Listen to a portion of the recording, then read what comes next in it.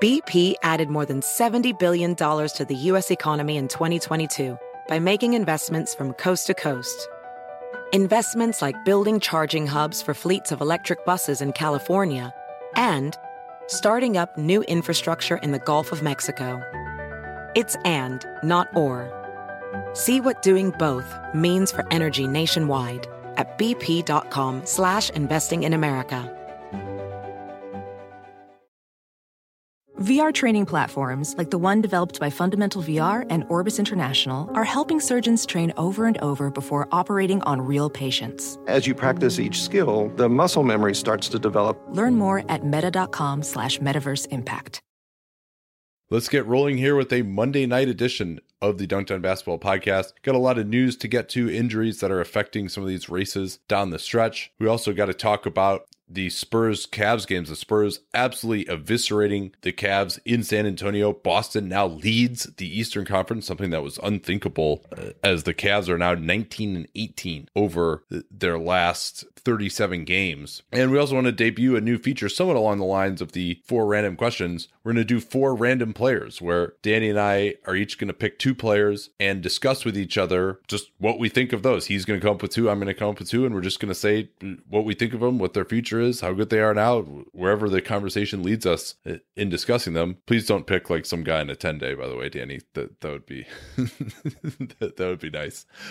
We're sponsored today by Coca-Cola and Powerade, and also our friends at SeatGeek, where you can use the CatSpace code to get a $20 rebate off of your first SeatGeek purchase. Let's get to some news, Danny. Where do you want to start here? We've got a number of interesting things that have piled up since we last did this during the middle of the week last week. I think I want to start with Paul Millsap. Millsap, because, there was this weird thing where he kept on getting pulled out of a couple of games. So they'd say, oh, he's going to miss 2 or 3 games, and then it's going to be 2 or 3 games. And to say the phrase that gives everybody cold shivers down their spine, he met with Dr. James Andrews, and he had it's synovitis, right? That's the correct. Yeah. It's basically synovitis, which Mike Dunleavy also was sidelined with for quite some time. It's just basically swelling in the knee, fluid buildup, I think. And he already has missed 5 games, all of which they have lost. He is now to be reevaluated after a further 3 games. And that's not he's going to come back after another 3 games. He's just going to be reevaluated at that time. And the Hawks in dead free fall right now. They've lost 8 straight, including at home to Brooklyn over the weekend, as Kent Bazemore has missed time with a sore knee. Thabo Sefolosha, late scratch with a sore groin. And the Hawks are 0-8 without Paul Millsap this season, already an offense that struggles. And then they don't really have the defense to kill people the way they do when Millsap is in. So while we have blanched at potentially paying his next contract, he still is an extremely valuable player. And I mean, if he's going to miss that much time, they're basically at 500 right now. I said last week, they're locked into their seeding, and I kind of hadn't looked at what their last couple of games had been at that point. And then I looked down and like, oh shit, like they're like in the same really area now as the Bucks. The Bucks could move into 5th. I think they were in 5th for a time before losing to the Bulls. The Hawks might not make the playoffs. They're down to like 83%, and that doesn't know that Paul Millsap is going to miss these next 3 games. What does their schedule look like going forward here? So you would say it's favorable, but at the same point, they've lost all these games recently. So they host the Suns on Tuesday. Then they have a back-to-back in Philadelphia on Wednesday. Then they go at Chicago Saturday, at Brooklyn Sunday, the spry, feisty Brooklyn Nets. And so you go through that part and you're like, okay, if Millsap misses that stretch, those are all at bare minimum winnable games. And some of those teams are actively not trying to win. But what gets to be a big problem, beyond the possibility of losing a fair amount of those games, is if it extends, because their last stretch is rough. Host the Celtics, then a back-to-back in Cleveland, then hosting Cleveland, then hosting the Hornets, and then last game of the year out against the Pacers, who could have a whole lot to play for themselves. Yeah, and unlike these last 2 seasons, Cleveland's actually going to have something to play for now. They're going to be in a dogfight with the Celtics. They could even fall below the Wizards at this point, maybe too, if they really, they're going to have to try probably, at least, maybe their last couple of games they'll be locked in at that point. And then the Bulls too, another team that's behind them right now, losing to them would not be good. I believe they would lose the tiebreaker to the Bulls as well if they were to lose that game. And I mean, really, given the way some of these teams have played, without Millsap, the only game you would say they're probably favored in the rest of the way would be at home against the Suns right now. And Millsap may come back, but as you mentioned, he's supposed to miss at least the next 3, and then they have a back-to-back the next day against the Nets, and then they have 3 days off after that. So you'd have to imagine that it's probably more likely that he misses 4 games just because they have that 3-day break after these 4, and they could be in big trouble by that point. And who knows whether Millsap, when he comes back, is he going to be on a minutes limit? Like, what's the story going to be there? And their swoon really has thrown it. We hated their decision to take Millsap off the market, take the rest of their free agents off the market, and it certainly is looking like, because they're like, oh, we're 4th in the East, we're looking good right now, and those days are long gone. It also sheds some light on what they could look like post Millsap, because we don't know exactly, and they've been dealing with other injuries, but that's also true of another season. So if Millsap leaves of his own volition this summer, it's going to take some serious lifting, and they'll have some money if he leaves, but it's going to take some lifting for them to be a competitive team, because their core is going to be the same. Yeah, I mean, they're only going to have even $30 million at that point, and not a ton of young talent on the roster either. Let's move on now here. But first, this from SeatGeek. SeatGeek is the original sponsor of the Dunked On Basketball podcast. My cat likes SeatGeek because he just tried to jump up on me as I was discussing them. And the reason he and I both like SeatGeek is because it's easier and it's a less expensive way to buy tickets. How is it easier? Well, a couple of ways. First off, they aggregate ticket sites together. So you don't have to go to 8 sites, get all worried that you don't have the best deal and now you have to go to a 9th. You can just trust that you're getting the best deal in front of you with SeatGeek. So that saves you a bunch of time. Then they also rank every ticket based on value. So if you're looking in section 101 and you've got one seat that's 2 rows back, but it's also $15 cheaper, and you got to kind of decide, they actually have this proprietary technology that ranks the tickets based on value. So you're getting the best deal in a certain section. So you just pick out the best deal. And now what used to be take you 20 minutes, take you 15 minutes, now it takes you 2 minutes if you use their app. And of course, if you get started with them,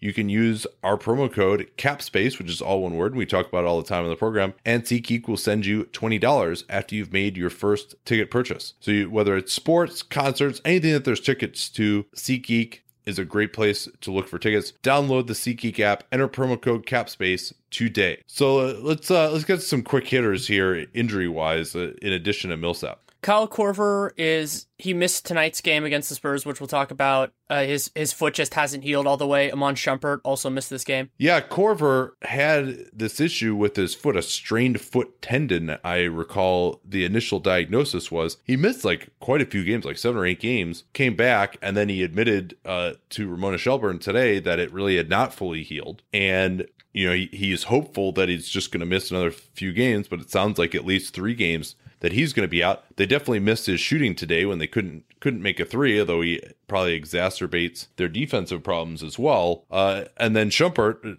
another guy who they rely on for defense. Now they've got J.R. Smith back in the starting lineup. That means that Kyrie Irving has to guard point guards, and that's going to be more defensive problems for them as well. And Kyrie struggled, of course, offensively today. Also, maybe in part because of that greater defensive load. So, and then there's just, you got to get these guys integrated in the playoffs. I think there's still a concern for Ty Lue about, who he's going to play. Can he go to these all offensive lineups? Do they have to play Shumpert just to get someone who can defend on the court? A lot of those are going to be some issues that these injuries are going to make more difficult. What do we have next? We can go to the Kings shutting down Malachi Richardson, the suddenly resurgent Sacramento Kings, who won against Memphis in a game I don't think we're going to talk about. And since I brought up that game, Marc Gasol missed it as well. He's getting towards coming back, but he's not all the way there yet with a foot issue. Yeah, Richardson had a severe hamstring injury right before the All-Star break, was supposed to come back in 4 to 6 weeks, but I think they just come to the conclusion that why risk it, especially with that bad of a hamstring. That's something that is pretty easy to re-injure. Perhaps his progress had not been as good as hoped, and so they figure, hey, let's just get him ready for Summer League, get him ready for next year. And then Gasol missed last night's game against the Warriors, also missed this one against the Kings, both of which they lost, and obviously losing to the allegedly tanking beating Kings, not great for Memphis, especially because they had a last-second loss, and OKC had a last-second win, scoring the last 14 points of the game against Dallas to come back from 13 down with under 4 minutes remaining, thanks to Russell Westbrook. And so now the Thunder looking a lot better potentially for the 6th seed. Where are the odds at on that now with those two teams? I don't know that I can get seed-specific odds, but 538 right now has the Thunder projected to win 47 games and the Grizzlies to win 45. Yeah, so that's pretty significant, especially because the Thunder just have been playing better lately. And for Gasol, this is not, at least the good news is, this is not the foot that he had the fracture in last year. So hopefully he can come back maybe after this back-to-back. In Detroit, a team that has been in absolute free fall of late, Reggie Jackson actually just missed this game against the Knicks, which was a desultory blowout loss for Detroit, just for rest, which was interesting after Stan Van Gundy had kind of excoriated everybody for resting players. And then he rests Reggie Jackson. I don't know whether that was a disciplinary thing, a get your head together, he's having soreness, who knows, maybe just kind of shake things up a little bit. Stan is kind of prone to do that when things aren't going particularly well, as they aren't for the Pistons, but it clearly, going to Ish Smith and Beno Udrih didn't really work either. So that does bear monitoring, though, as Reggie has been known as a difficult personality. He's played poorly. Stan's kind of been yanking his minutes around now. So we'll keep an eye on that one. John Henson with the Bucks, he's already missed 2 games. He's out another week with a sprained left thumb. With Thon Maker getting the ever shorter Keith Bogan start, Greg Monroe plays a lot, but then Kidd, just for whatever reason, doesn't really like to play Monroe that many minutes. So Spencer Hawes has been getting more time now with the Bucks, and I guess the upside of that is maybe he'll play well enough that he'll actually opt out of that contract and give the Bucks some more cap space. But Hawes, not a particularly effective player, though they might be able to use that shooting element that he provides at center. If he just actually stood out there and all he did was shoot threes, he could be valuable. But of course, he tries to do all this stuff inside offensively, and then Hawes not a quality defensive player either. What else we got here? Which dysfunctional franchise in the Pacific do you want to go to, Lakers or Kings? Yeah, this is big news for the Lakers. It was huge news back when Jim Buss attempted a palace coup to kind of sneak under Jeannie Buss's nose and have her removed from the board of directors. She sued him to prevent that from happening. He then withdrew those attempts. And now we talked about how if I were in Jim Buss's position, I might as well just, go to trial, because what Jeannie Buss was demanding was so draconian. I mean, not really draconian, because it's probably what the trust says you can do, but basically to get him out of there. But he is now completely acquiesced. The trial is going to be vacated, and he is now off the board, replaced by another Buss sibling, Janie Buss. And now with Janie, and the remaining Johnny Buss still on there, he was part of Jim's faction. Jeannie's faction clearly controls the franchise. Janie Buss to be on the board and also a trustee of the trust that owns the Lakers. There's 3 of those trustees, and Jeannie and Janie are 2 of them now. She had to sign something basically she would support Jeannie Buss as the controlling owner going forward. So it appears the drama is resolved. Jeannie Buss won, and Jim Buss, much as the Lakers did during his tenure, lost. Then today's fascinating news, originally reported by Woj, was that the Kings... Well, no, so I think it was actually ESPN. Stein had it. Yes, that's right. First said that the Kings had requested to talk to Sam Hinkie. Sam is living in Northern California right now, and he is still under contract with a non-compete with the Sixers until the end of this year.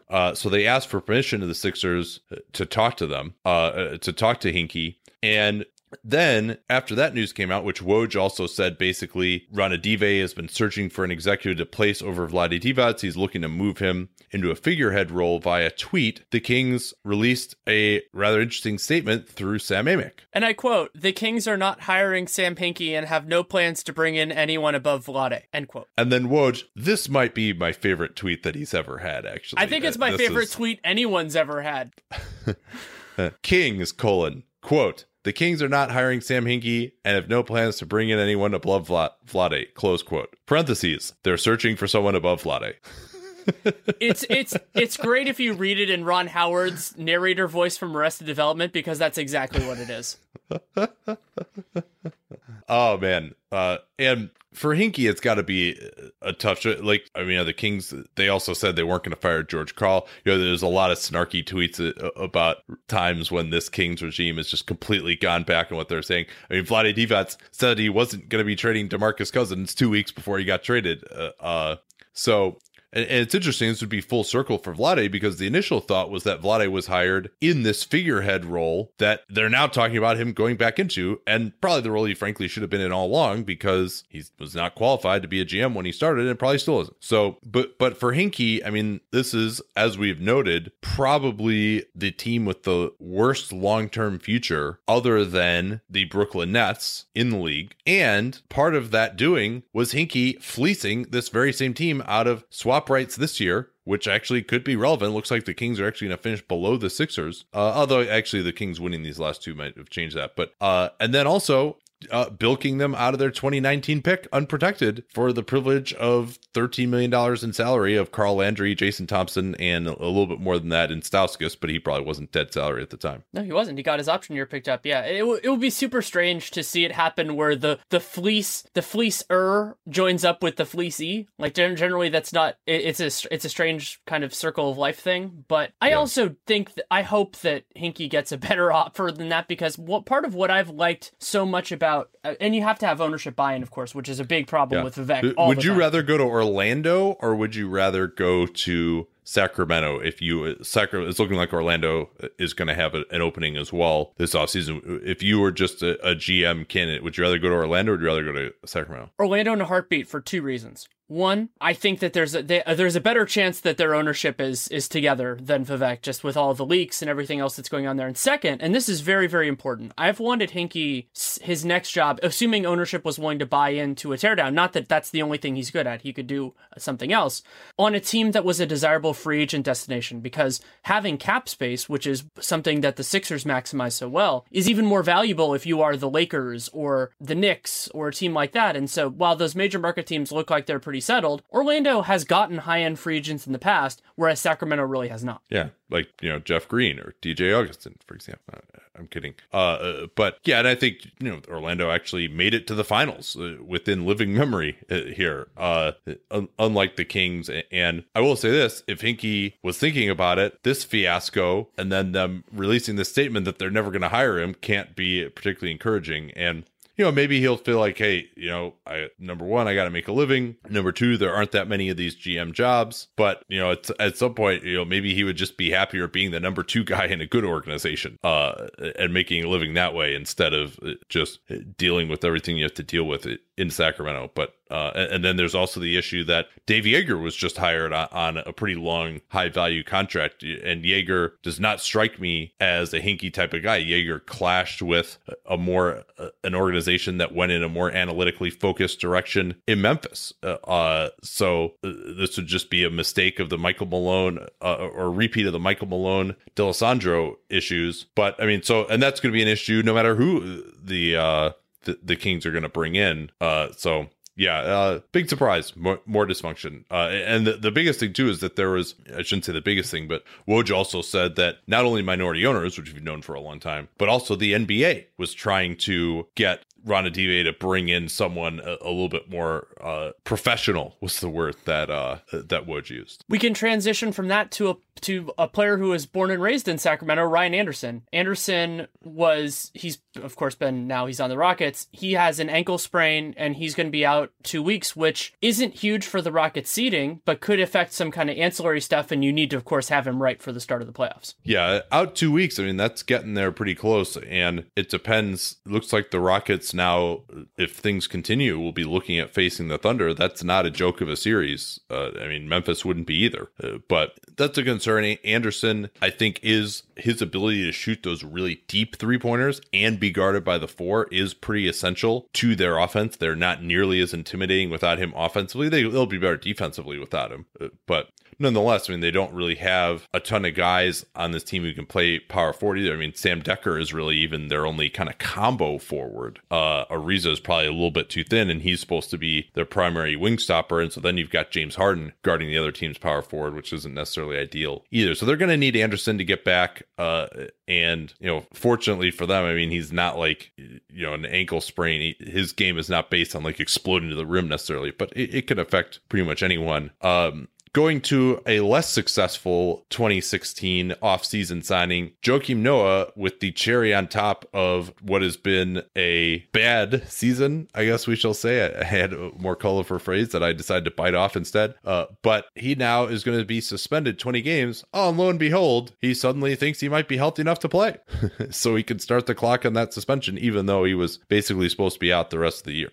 And it gets into a fascinating kind of issue that I've been thinking about a little bit in a different context, which is that the issue with the supplement and with the suspension is different if it had happened entirely under the new collective bargaining agreement. And so the point I wanted to get in, we'll get in the nitty gritty with it in a second, is if the owners and players agreed that there was say a drug regime or something like that was superior to the one that they currently have, they could have just implemented that right away. They're allowed to do that through collective bargaining. They could just implement certain parts of the CBA and then have this salary cap and whatever else they want to do in the future. If they think that drug and administration regime is better in the new CBA, just do it now. It's ludicrous. This substance, which is called LGD 2033, a selective androgen receptor modulator, and I've done a little bit of reading on this. Essentially, it's supposed to provide steroid-like effects without the negative side effects, and is still in clinical trials. So it's not really like a legal substance, obviously, and I think it makes sense that it's banned. The other thing that's interesting, he of course claimed that he took some supplement, the typical likely bullshit excuse. And the new CBA at least is going to allow players to make some kind of a defense that they, unknowingly ingested something. It's not strict liability the way a lot of other things are. As Larry Kuhn called it on the show a little bit ago, it's the, oh, I thought I was just eating a brownie defense. which really made me laugh. But for Noah, the Knicks are not going to be able to void his contract over this or anything, and they're going to try to let him be suspended for less games next year. He supposedly is hopeful that he can be cleared as of Wednesday from that knee surgery, which was supposed to be a minor knee surgery, 4 to 6 weeks initially, and then they ruled him out for the year. So they have like 10 games left, so he'd have to serve another 10 next year. It'll also, the new dollar loss from suspensions next year is actually lower on a per game basis, but because this is a lost year, might as well activate him and let the suspension start. And the league's pretty diligent about that. We had the same issue with Blake Griffin last year. Anything else to add on this Noah thing? I mean, it's kind of not that much of a surprise because he is getting older and he's been injured a lot. And, at least Knicks fans can say that he isn't just like resting on his laurels and is like trying to earn his paycheck, even if he's doing it illegally. Maybe that's a slight silver lining. And maybe the little cloud that goes on it is the idea that for the front offices that might have been foolhardy enough to try to acquire him, there's always someone that kind of the idea this might give those front offices pause. Yeah, so if Noah misses 10 games this year and 10 games next year, $2.77 million will be the total cost for him. What else have we not gotten to yet here? Ankle sprain palooza continues with JJ Redick and Al Jefferson. Jefferson's looks worse. He's in a walking boot, and I don't think either one of them has a specific timetable yet. Yeah, that Jefferson one was pretty bad. Miles Turner actually said during the game, which a courtside report, I think it was Nate Taylor with the Indy Star, said he thought he heard something snap. X-rays were negative though, but Jefferson, not a guy who's been a particularly fast healer over the course of his career. And they really need him, frankly, because, it's Lavoy Allen, but Kevin Seraphin has been completely ineffective. They even had to go to Rakeem Christmas a little bit at times. And, he's probably had a couple of moments, but has not looked like an NBA player in his D-League time. So the Pacers' bad depth gets even worse. And, I think they're playing well enough that they're probably not in danger of falling out of the playoffs, where you've basically now got 5 teams for 4 slots if we're going to give up on Detroit at this point. but not good. And then Redick actually stepped on the ball in the game over the weekend and probably will miss their next game, but it's not believed to be too serious. But Redick has had years where he's struggled with his health going into the playoffs, and at least the Clips, that's the one thing they could say is at least they're healthy so far. So it sounds like Redick will be able to get back, though, before the season begins. But they are, of course, locked into that battle with the Jazz for home court in the 4-5 series. We can go to DeMarcus Cousins, where he missed both games of their back-to-back, and then where they just demolished the Nuggets in that shocking game that kind of looks like it took Denver out of playoff, not out of contention, but out of likelihood. And then they damn well better beat Portland tomorrow, and we're going to do a game, or probably both tomorrow and Wednesday, so we'll have a wrap-up of that game on tomorrow's show. But I mean, that's just going to be a massive game, the Nurkic Bowl, the Nurkic and Plumlee Bowl, I guess. But Denver better win that, otherwise Portland's going to be sitting really pretty, because I think Portland will also have the tiebreaker at that point. You remember also that game very early in the year when Denver, I think, was up by like 10 points with like 2 minutes left or something, and Dame Lillard went absolutely crazy and got into overtime and won them that game too. That was one of my favorite games of the first month of the year. So the Pels did lose to the Jazz today. They are now 5 games out of the playoffs with 8 to play. They are done. They've been done. They've had some flashes of playing better, but and the AD at center thing has worked pretty well. I mean, they always had to acquire Cousins, but there is something about AD at center, and they've been playing like a Jinso a little bit, but it's mostly been Davis at center when he's been in with Cousins out. DeMarre Carroll has missed some time recently with a back injury. They've actually been starting PJ Tucker at the 3. That did not prevent them from destroying the Magic today, even with, of course, Kyle Lowry out.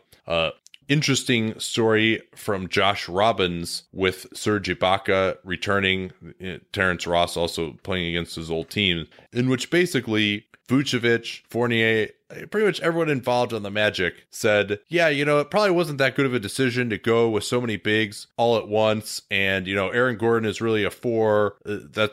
He's much better that way, is basically what Fournier said. Vucevic was like, yeah, it was too hard with 2 bigs to like guard all these small teams. Like in the new NBA, things aren't going that way. Ibaka himself on his return said, hey, I talked to Frank Vogel about wanting to play center, but we already had too many centers, so we couldn't get away with that politically. So, we knew it. The Orlando players knew it, and Orlando's management really seemed to be the only ones who realized that, going this big wasn't going to work out too well. Yeah. Have we heard anything specific on Gordon Hayward yet? I know there was a quad contusion issue, but he still hasn't come back yet, right? Yeah, he missed tonight's game against the Pels, which the Jazz won. It is not believed to be serious, though. He did have to take him out of that Clippers loss on Saturday. So I think he should be back relatively soon. But I think for the Jazz, it's going to be interesting. How hard do they want to push for home court? They also have Derek Favors, who's been shooting around, but still has no type of indication that he's going to be back anytime soon. How hard do they want to push for home court, which I think will be very important for them. But, they also have to get these guys healthy. And the Clippers have an easier schedule down the stretch as well.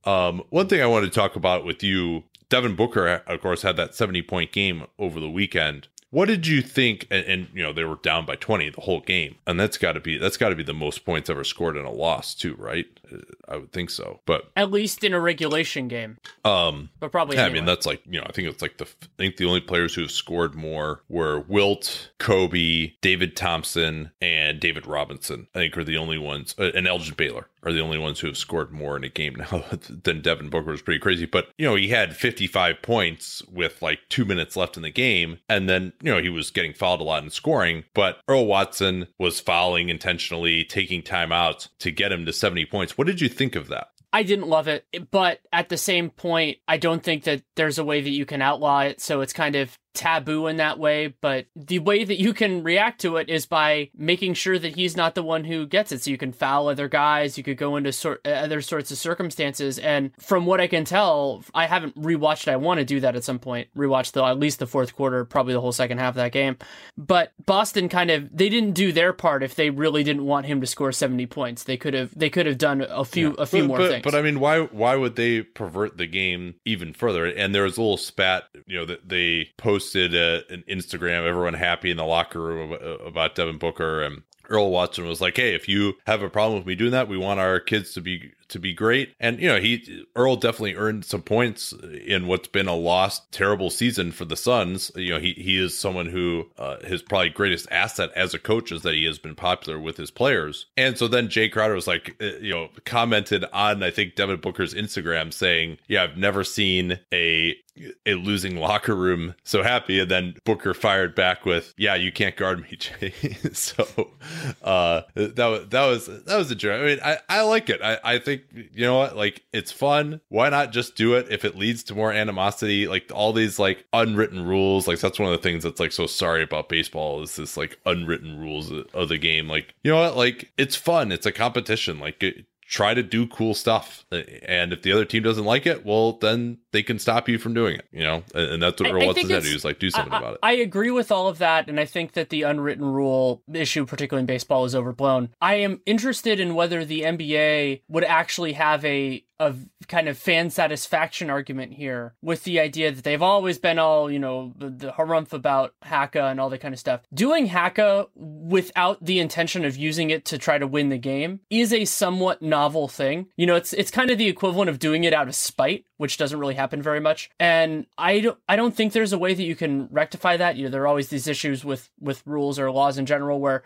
can you take out the quote-unquote bad conduct while allowing all of the quote-unquote good conduct? So there might not be a way to fix it, but there actually might be an argument there, because it definitely slowed the hell out of that game. Yeah, I guess that's true. But you know what? People can remember that he got 70 points in a loss. I mean, just to do that at 20 years old, obviously, is incredible. Mm-hmm. And I don't want to take away anything from that. I didn't watch the game live, so I don't have as many thoughts on just, that performance of itself. And it's a couple days old. So 15 and 60 at some point. Yeah. I mean, yeah. What else are we going to talk about?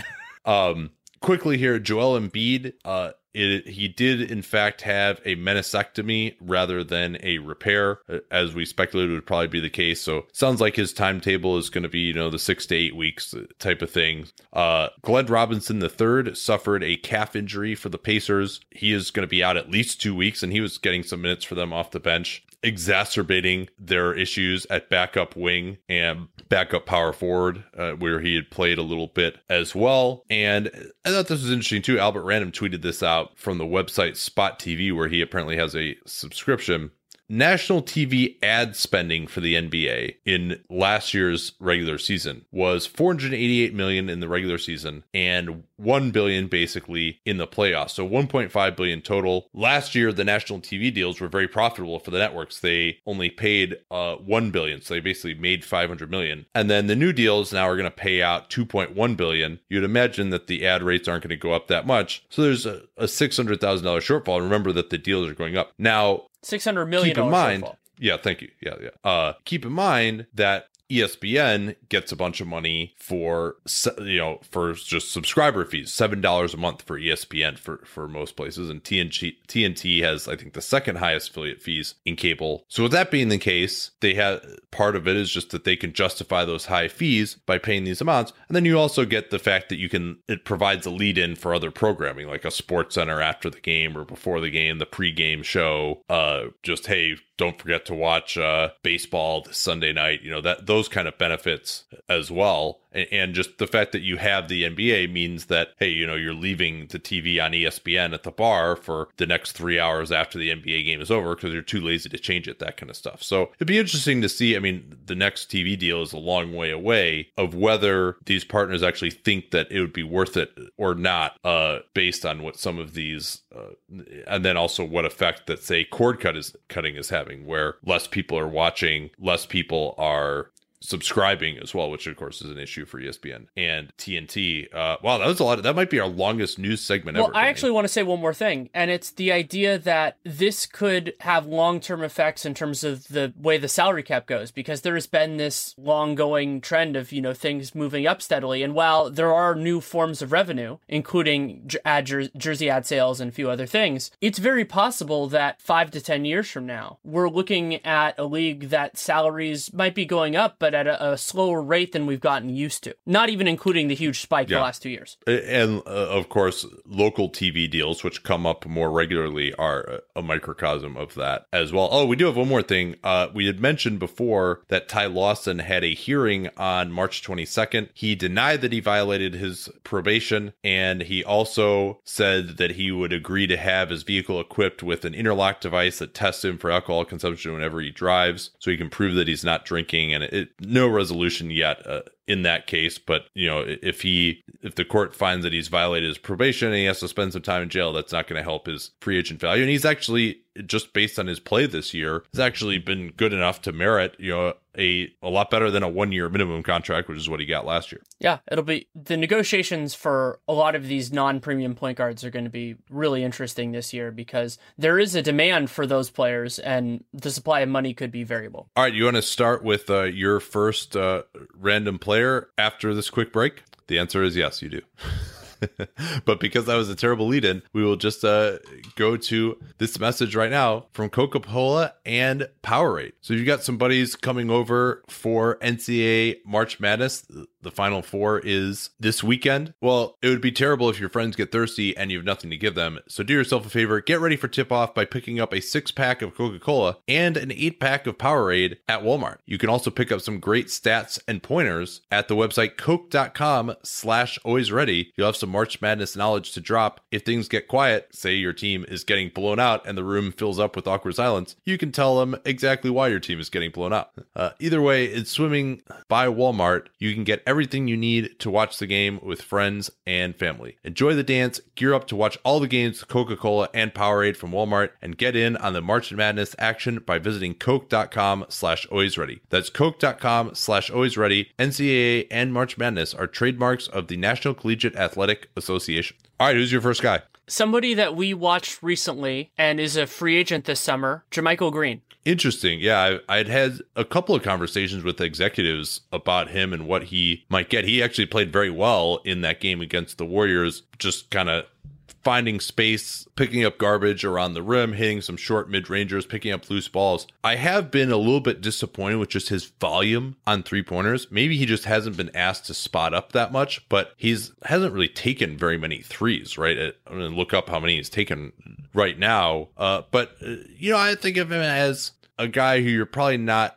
maybe he's like a more athletic version of Anthony Tolliver. Maybe he can kind of be that guy, that type of a guy, maybe a better defender. So someone who isn't going to contribute a ton in the box score, but spaces the floor well enough. And I think most importantly, can switch defensively 1 through 4, and maybe even 1 through 5 with some amount of credibility. How are you feeling about his future at this point? I mean, he's already 27 too. I guess that's another thing to consider. I feel like he can be a capable starter in the league, but being 27 means that other than just getting more comfortable with his role, which is certainly possible, maybe even likely, just considering he went from being a spot starter playing 20 minutes a game to being a basically full-time starter playing about 28, that I could see him being that way, but really this is his, you're presumably going to get your entire prime for his contract. So I'm not as interested in the Grizzlies' willingness to pay him, though he could cut into the possibility of luxury tax and all that sort of stuff. I'm more interested in what other teams really need a starting caliber but not above average power forward, which is probably where he's going to settle in. I mean, he's playing 28 minutes a game, shooting 38% on threes, though only 131 attempts this year, which is the disappointing part. But and really has made himself into a 3-point shooter. Was not that when he first was trying to scrap on to a place in the league. And he's been athletic, moving his feet. We haven't seen quite as much from him as just the nuclear athleticism that he had maybe like 2 or 3 years ago when he first really kind of wowed me as he was breaking in. But I think, something along the lines of like, $10 million a year for 3 years, something like that would be like pretty realistic for him, perhaps. All right. So is it my turn? Sure. Kelly Oubre. Oh, man. So Oubre, he had that really nice stretch earlier in the year where he was able to hold his own a little bit better defensively than I expected, played some power forward. But what I've been concerned by with him overall, and you see little moments, is just where he fits in, if he can grow his game a little bit, which he's going to have to, and he's young enough where that's certainly possible, with how he fits in if you wanted him as a starter on a successful team. I don't exactly understand his fit, because like Porter is if Porter shoots as well as he has this year, obviously that's a whole different kettle of fish. But Oubre looks to me at this point like more of a super sub than a long-term starter, even a fringy one. Oubre is only 21. Yeah. I've been impressed by his defense. I think he may actually be their best perimeter defender at this point, unless John Wall is really engaged. He's had moments where he's actually guarded the other team's point guard effectively. He has a 7'2" wingspan. The biggest concern is his three-point shooting. 47 out of 163 on the season. That's 29%, trending downward of late.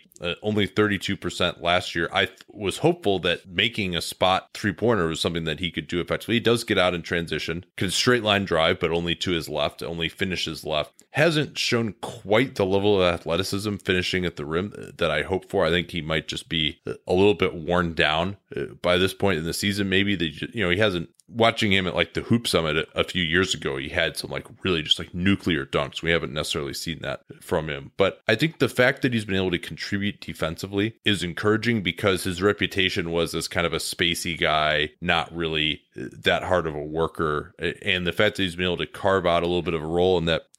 After they made the Bogdanovich trade, he lost his spot in the rotation, and now it seems to have won it back of late, and I think has helped their defense.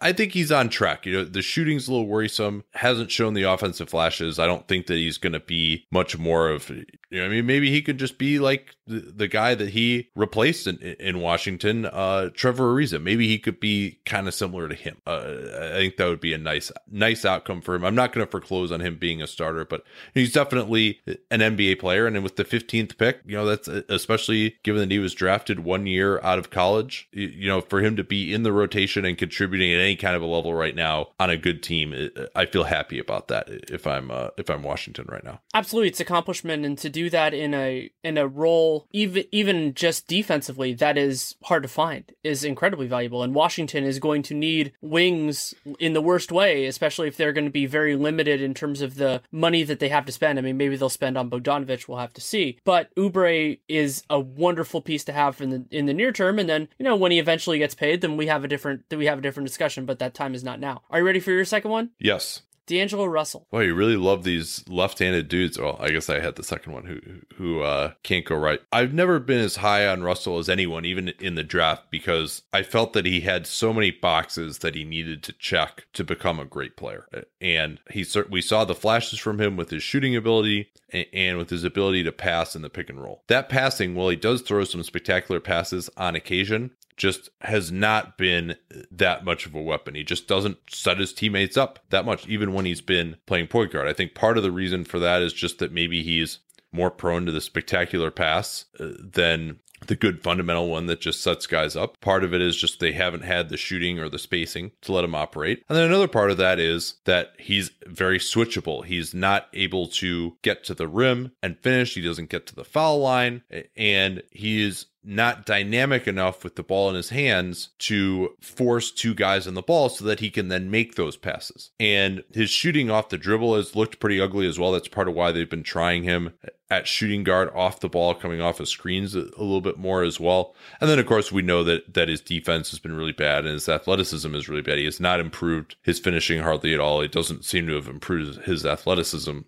much at all either. As of right now, despite his great size at 6'5" for the point guard position, he has a total of 4 dunks in his NBA career. 2 last year and 2 this year. That ties in with something that I wanted to say, which is one of my big concerns with him is that this year... Oh, wait, hold on. I'm just looking at his Basketball Reference. Danny LaRue of Real GM sponsors this page. D'Angelo Russell's page. I do. That's a solid move, actually. You're probably getting more bang for your buck there with Laker fan. That was part of the idea. And so what concerns me about Russell, there are a couple different things. One is something you got into with the idea of his ability to punish when other teams either give attention to other players or handle a switch. That's been a concern. But then the other part of it is looking at the rim. So last year, he made 58.6% of his shots 0 to 3 feet restricted area. That has actually dropped to 50, basically 56. So it's not a huge drop, but a drop. Yeah, but the real and I know concern, where you're going here too, because even more worrisome is he took 19% of his shots to the rim last year, and it's down to 14% this year in a system that should have a lot more opportunities to get to the basket and have spacing around him. And that's exactly where I'm going with it, is the idea that you have to be able to make opponents pay in multiple different ways. And he is a good passer, and I also don't see the real, like, the floor general in him. And he is very young still. I believe he's still 20, and maybe he's 21 now. Maybe he turned 21 recently. Yes, he did. He turned 21 in February. But that idea that you see a lot of times in younger guards, even if they can't put everything together right away, of like intuitively, like they're giving the ball to their teammate in the right place, and maybe sometimes the pass gets stolen, maybe sometimes it's too slow. He can do that in transition, but I don't see it enough from him in the half court to say, oh, he'll figure that part of it out at least. And I think back to John Wall, and while that's not a fair comparison athletically and for a lot of other reasons, I saw that more from Wall his second year than I have from Russell in either his first or second year. Yeah, I mean, Wall has always been a brilliant passer, and we just haven't seen it enough from Russell for whatever reason. And I mean, really, given the way his game is evolving, for him to be really like, a quality starter, an above average starter, he's going to need to shoot like very high 30s, low 40s on threes with a very high volume. I think that's really the only way I see him right now, because I don't see him being able to get to the foul line. That's the only way he's going to be able to be efficient, and then, force guys to double team him off the pick and roll, and then maybe he can make some passes. And the other concern too is these knee injuries that he's had that I think have hampered him a little bit. That's another concern. I am at the point right now, and I would believe that their front office is there too, their new front office, that he has not been so good that he would preclude you from drafting somebody to fill his niche or his position, however you want to define that. And considering this class is pretty loaded at point guard, we don't know exactly where the Lakers pick is going to fall, much less even if they get to keep it. But the prospect of that being the best player on the board and being the proper guy to take, while this shouldn't concern them, it starts to create some very real problems, because Russell is a hard guy to fit in the first place. They've already tried him with Clarkson. That's had some problems doing everything else, and moving him to a backup role is a problem. Like, you could get into a couple of the Jahlil Okafor problems, and while Russell is a good guy to have on your team, everybody needs players who can handle the ball and who can shoot. It gets really sticky, and the idea that Russell and Clarkson probably are incongruous on the same team, considering you want to play each of them more minutes than to cross them over, and they're not good enough for that. So, does that mean that if either regardless or kind of even more so, that they need to consider moving him, moving Clarkson, moving both of them, depending on how this goes? And of course, there are the interpersonal issues as well. All right, my turn. Mario Hezonja. Just kidding. Oh, just kidding, Danny. Thank God. Wait, you're just starting to go through the guys whose pages I still sponsor on Basketball Reference? No, I have no idea who any of those people are. I know you sponsored Giannis at one point. 2 years.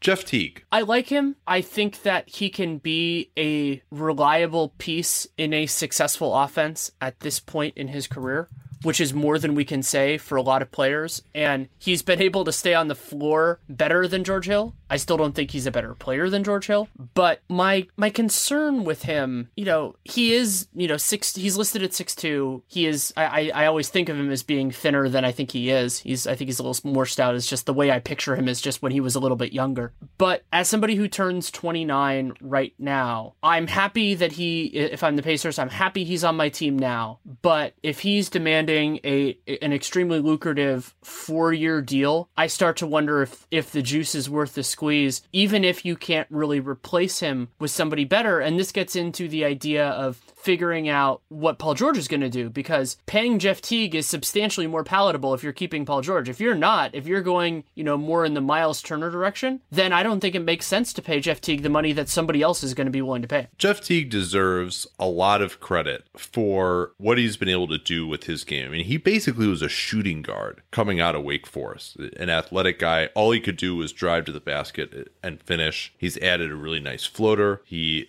can actually run a team pretty adequately now. What he learned under Mike Budenholzer in Atlanta, I think has really helped him a lot. And he's become a pretty solid catch and shoot player. You'll recall that last year we were skeptical of his 40% 3-point shooting. And after a really miserable start to the season, he's now shooting 40% on catch and shoot threes and 37% overall. I still think in a playoff situation, teams might just go under on him and dare them to beat them, but he's actually been able to do that a reasonable amount of the time. So he deserves a lot of credit for his evolution as a player. That said, I agree with you. His next contract is a big part of why I think it's necessary to get the Paul George thing figured out. And then if you don't go with him, his cap hold is only going to be $12 million. You're not going to be able to get a player as good as him for that $12 million starting next year. I agree his contract is going to be bad. We'll see what happens to him in the playoffs this year, but it's, he's probably like between the 15th and 20th best point guard in the league. Adequate. There are some teams that just don't have a solution there that, he could help them. But certainly not a guy who looks to age very well as he gets into his early 30s as kind of an undersized guy, not a great shooter. And that ties in with something that's been a surprising development a little bit this year, just because they've had more floor spacing, not more floor spacing than he had on the Hawks, obviously, but he is actually shooting the smallest proportion of his shots in the restricted area of his entire career. And he's had a largely varied supporting cast and coaching staff, over his career. He's at 24.5% of his shots in the restricted area, and his previous low was 31.6 way back in 2010-11. And he's making a little bit less, he's at 55 now. He's usually been in a little bit higher than that. And that could just be system change. Nate McMillan, could be a million different things. But if that continues, it takes away a part of his efficiency base moving forward. And we don't know, he's been awesome at drawing fouls this year. If that starts to fade off a little bit, even to where he was last year or 2 years ago, then it gets harder for him to score. And he's still a good passer. He'll still do well. But it's kind of, I think it's a part of how he could age that could be problematic. All right. Well, remember when we were like, oh, this is going to be a short, easy episode on a Monday night. But we still got to talk about this complete evisceration that the Spurs put on the Cavs. I thought my biggest takeaway from here was just how incredibly well San Antonio defended Cleveland in this game. Danny Green was great. Kawhi Leonard had some bad moments, but often was very, very good. And the gulf in help defense quality between these two teams was jaw-dropping. And Cleveland has been bad at that for a little while now. LeBron is by far their best help defender, and there are lots of different issues with that, with where you want him on the action. But they're just able to get those plays from different guys. A lot of it is just reading the situation. Danny Green had that amazing help block on LeBron. I think it was in the second quarter. He had two. He blocked LeBron twice. He had another block, I think, in transition. I can't remember who was on.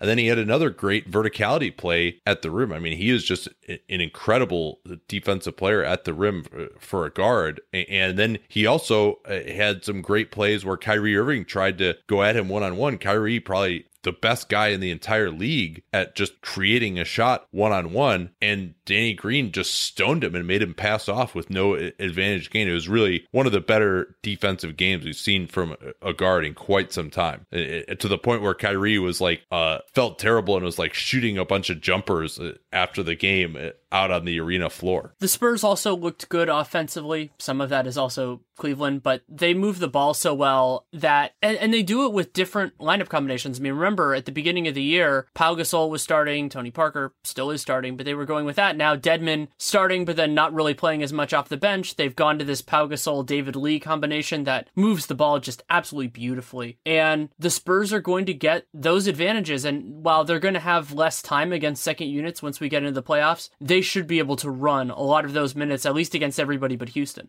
Can I tell you something that will probably make you laugh a little bit, considering they lost this game 103-74? I actually feel better about Cleveland's ultimate destiny after watching this game. And the reason for that is they came out in the third quarter and they actually busted their asses defensively. And they won the quarter 18-17.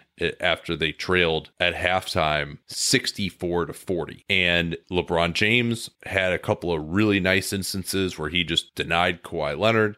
They had the Spurs out of what they wanted to run. They actually helped effectively at times. They took the Spurs out of their fast break game, actually got back on defense. They actually proved that even for one quarter, they could defend a good offense and they could try hard. And LeBron James actually brought the intensity. Now, of course, it's maddening that, and LeBron, he's not going to be able to guard Kawhi Leonard and, get through every screen and deny him on DHOs. He can't have the energy to do that all game.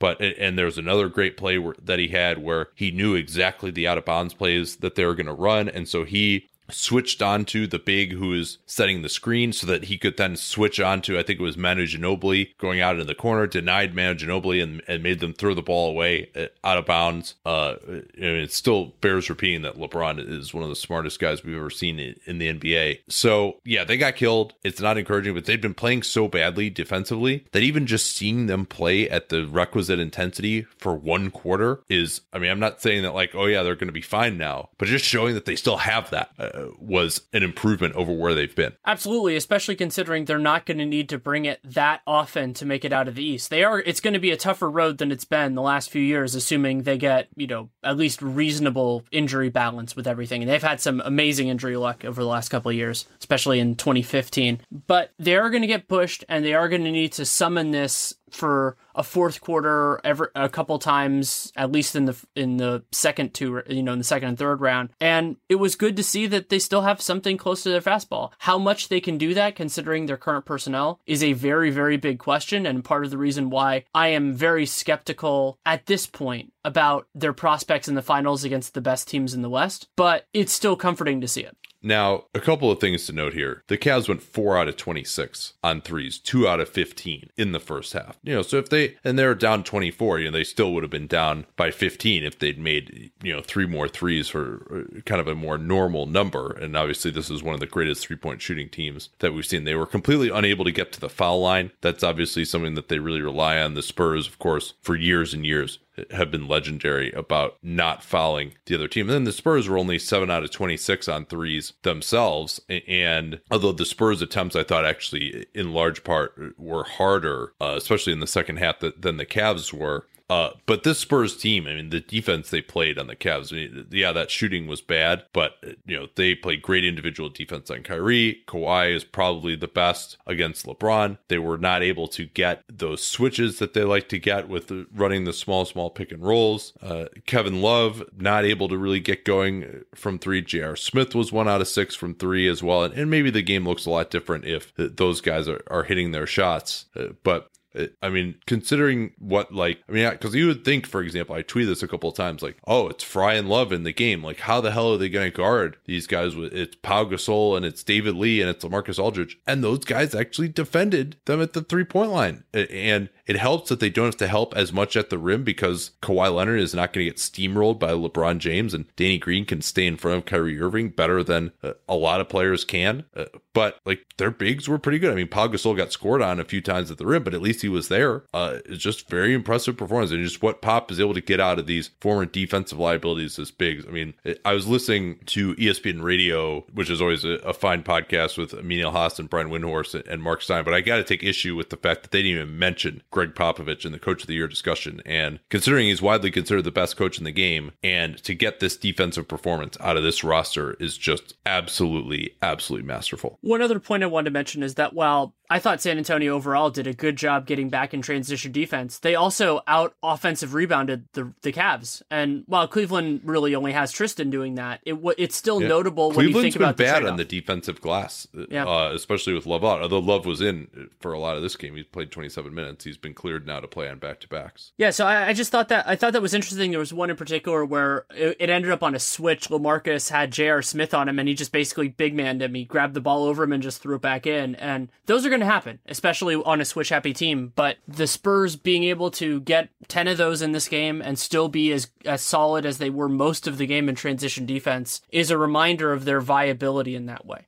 The other thing we should mention is that as good as the Cavaliers D was in the third quarter when they're already down by 24. It was just so bad. Transition, and the Spurs got 22 fast break points. This is not a team that gets out on the break any longer. Tony Parker is not that guy anymore. And the Cavaliers had 1 steal and 0 blocks in the first half of play, and overall forced only 2 Spurs turnovers. And that was the big reason why San Antonio was able to be so efficient, running out to 64 points on 47 possessions in that first half. It's also pretty amazing Dedmon getting 8 and 13 in just 20 minutes. Like I think that he will have a limited role in the playoffs, but he can play that limited role well. All right, we about done here? Yeah, I think so. All right, well, this was a fun one. Thanks so much for listening. We'll be back tomorrow. Going to do Gamer, and then also Wednesday, big day, we're going to do Twitter NBA show Second Screen from our brand new studio, which is actually my office in my apartment, for Spurs and Warriors. Looks as of now that both of those teams are going to be playing, so check that out, 9:30 Eastern, 6:30 Pacific, and then we'll, of course, have it dunked on that night with a full wrap-up of the night's action as well. Thanks so much for listening. Don't forget about our sponsor, SeatGeek. Use that CapSpace code to get $20 rebate off of your first SeatGeek purchase. Also, thank you for Coca-Cola and Powerade for sponsoring today's show. Do yourself a favor and be ready to watch all the games by picking up a 6-pack of Coca-Cola and an 8-pack of Powerade at Walmart. When you pick up Coca-Cola and Powerade at Walmart, you're always ready for tip-off. Plus, you can get on the NCAA March Madness action by visiting coke.com/alwaysready. NCAA and March Madness are trademarks of the National Collegiate Athletic Association.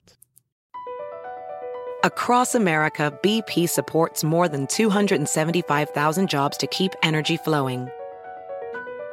Jobs like building grid-scale solar energy in Ohio and producing gas with fewer operational emissions in Texas.